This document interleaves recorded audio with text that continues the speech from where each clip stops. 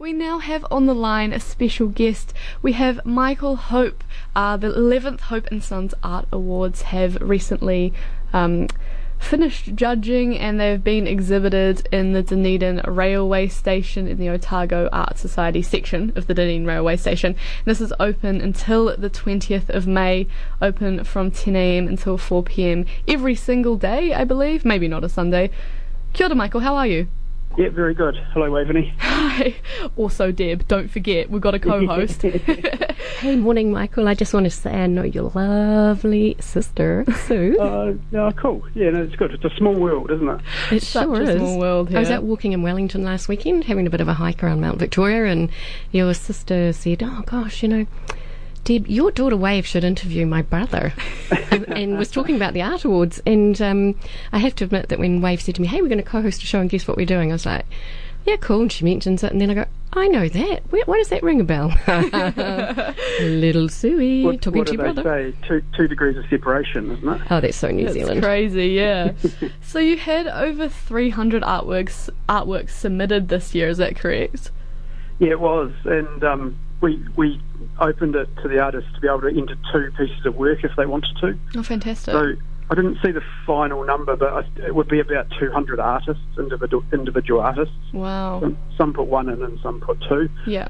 But some of them were selected by the judge and have both their works hanging, and some weren't selected, and some got, you know, one of their artworks selected and the other one wasn't hung. So it's ended up with over 163 actually exhibited in the railway station. Yeah, is that a lot more than usual? It's the largest one we've had in the 20 years we've been doing it. Yeah. So Wow. we're thrilled with the feedback. Yeah. And how many pieces ended up getting exhibited? 163, I think it was. Wow, Yeah. my gosh. So it gives them lots of space, you know, when you go and have a look at the exhibition, which I'd encourage you to do. It is open 7 days a week, so Cool. Saturday and Sunday, and it only costs, I think it's $2 just to get in. You get the program and you can have a good look Oh, fantastic. at all the artworks. Yeah, and they look really nice because they've got space around them. You know, it's not too bunched up. So, yeah, it looks really good. Michael, it's Deb here. Hey, did you say you've that this has been running for 20 years? Yeah, 1998 was the first time we did it, and that Wow. was to celebrate the 150th anniversary of Otago, and we were looking for a project, so we've always had a real interest as a family and a funeral firm in the arts, and we've got a lot displayed in our chapels and premises that we own, and a lot of personal collection too, mainly of local Otago artists, Yeah.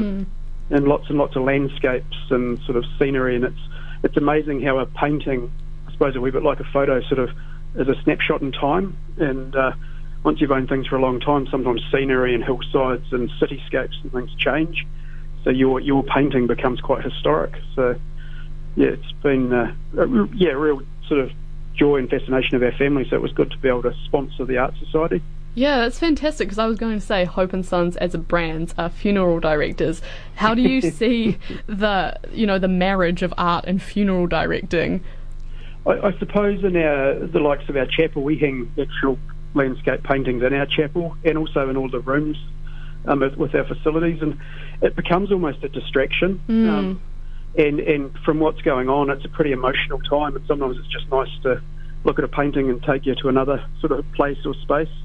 The other thing that happens, and we reposition our art all the time, is like someone might die that's got a holiday home in Wanaka, or there might be a funeral on from someone from Karatani. Well, we've got pieces of art of the beach and one of Ruby Island and Wanaka and the Clutha and those sorts of things, and we reposition them so they're nearby.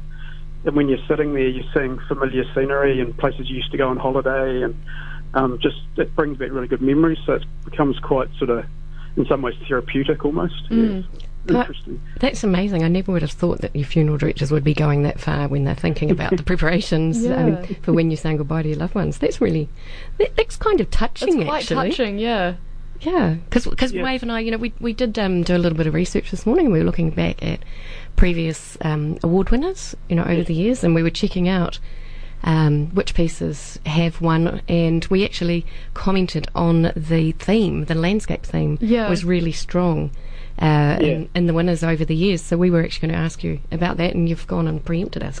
Gracious. Well, and that's certainly a lot of our family's personal preference, but we've never ever influence the judging. I mean, we have sat on the judging panel twice, but in all the other years, the artist judge or the one from the Polytech or the one from the art gallery, they would just had free reign, other than if there was a theme, to choose the winners. And yeah, it was just funny that some of them are landscapes. I think probably we have made it South Island based, I mean, the South Island just engenders artists to paint the landscape, doesn't it? Yeah, exactly. I did notice, though, the winner in 2014, Jasmine Middlebrook, with her piece "Oh Can Find Me Not," was a considerable departure from the style of all the other winners before. Did something change that year? No, it was just a combination of what took a liking to the judge, so nothing at all. That was the couple of students sitting on the couch in the flat, isn't it? Yeah, that's the one. Yeah. Who judged the event this year? This year was Ewan McDougall. Oh, okay. He's quite a well-renowned artist. He paints a lot of bright colours with little graphic people in them, that it's quite abstract. He said he's heavily influenced by Picasso and the different ones. And he's travelled widely, and he's visited lots and lots of international museums. He's had over 85 of his own exhibitions. So when he was saying, look, I'd be really keen to judge a local exhibition, we were thrilled that he was able to accept our offer. So it's been really good, and he's certainly chosen a wide variety of things this year. It's from some really big things to some surreal things to landscapes to some really tiny paintings. I mean, that's the other thing. All of the paintings at the Art Society are for sale, and that's part of the reason that Art Society have the exhibition. It's a fundraiser. Ah, I see. So 30%, the artists price their paintings, and if they are sold, 30% of the proceeds go to the Art Society. So, where does the rest of the money go for the fundraiser? That goes to the back to the artist. Oh, okay, cool. Yeah. So they get that back. So they can price it at whatever level. The interesting thing is the works are priced from $80 for one through to $12,500. So lots and lots of things just for a few $100s, and it's a really good place that you can sort of start your first art collection, get your first piece of art. That's something that's really nice about the Art Society. It sort of caters for everyone. That's pretty cool. Hey, Michael, when did you start your own art collection? What age were you? My wife and I, Jeanette, we got given a little painting by John Toomer by our parents, and it was a little one of two ducks on the water. It's about smaller than an A4 piece of paper, about the size of an A5. Wow. But it's an original painting, and they said, "Oh, here, that's your first start to collecting art." That's pretty cool, eh? And that's probably over 30 years ago now. Wow. Who's the most notable artist that you've ever had submit to the awards? Gee, that's a tough question. Some of them have grown into being notable. I mean, I mentioned John Toomer, actually, and he now really, as far as I know, sort of only paints, on commission, and his daughter's really talented now, so he doesn't tend to put his paintings in the exhibitions. They're quite sought after. But we actually, as a firm, bought the first painting that he ever sold into the exhibition way back in 1970. Wow. So that was before he was ever heard of. So now he's, if you look him up, he's got some beautiful pieces now. And do you find that many artists submit for every awards every 2 years, so you can kind of trace their changing styles as the year goes on? Yeah, a lot of them do, actually. Yeah, we commented on that the other day. There's another artist, Marie Reid from Mosgiel, and at the moment she's doing Highland cattle with native birds flying around in their horns and things. This one, she's got a pigeon sitting on the horn of the Highland cow. I mean, it's very cool. But previously, she used to paint plants, quite abstract. So you've seen her come through the years. She shifted her style completely. That she's doing the animals now. So yeah, was there one particular piece this year that caught your eye? Yeah, there's one by a local artist, Brian Stewart, that really intrigued Jeanette and I, and that is of a lovely pink rose. And it's got it's been rained on, so the raindrops are sitting on the rose, and he's just captured it. I mean, it looks just more real than a photo. Just incredible. So It's not a very big one, but we just caught our eye. We thought we could find a spot for that somewhere. Yeah. And this year, first place was taken out by Jumper Stewart with Night Watch. What kind of feelings were evoked in you when you first saw that piece? Well, to be honest, it was quite dark. And when you do see it, it is in the greys and the blacks.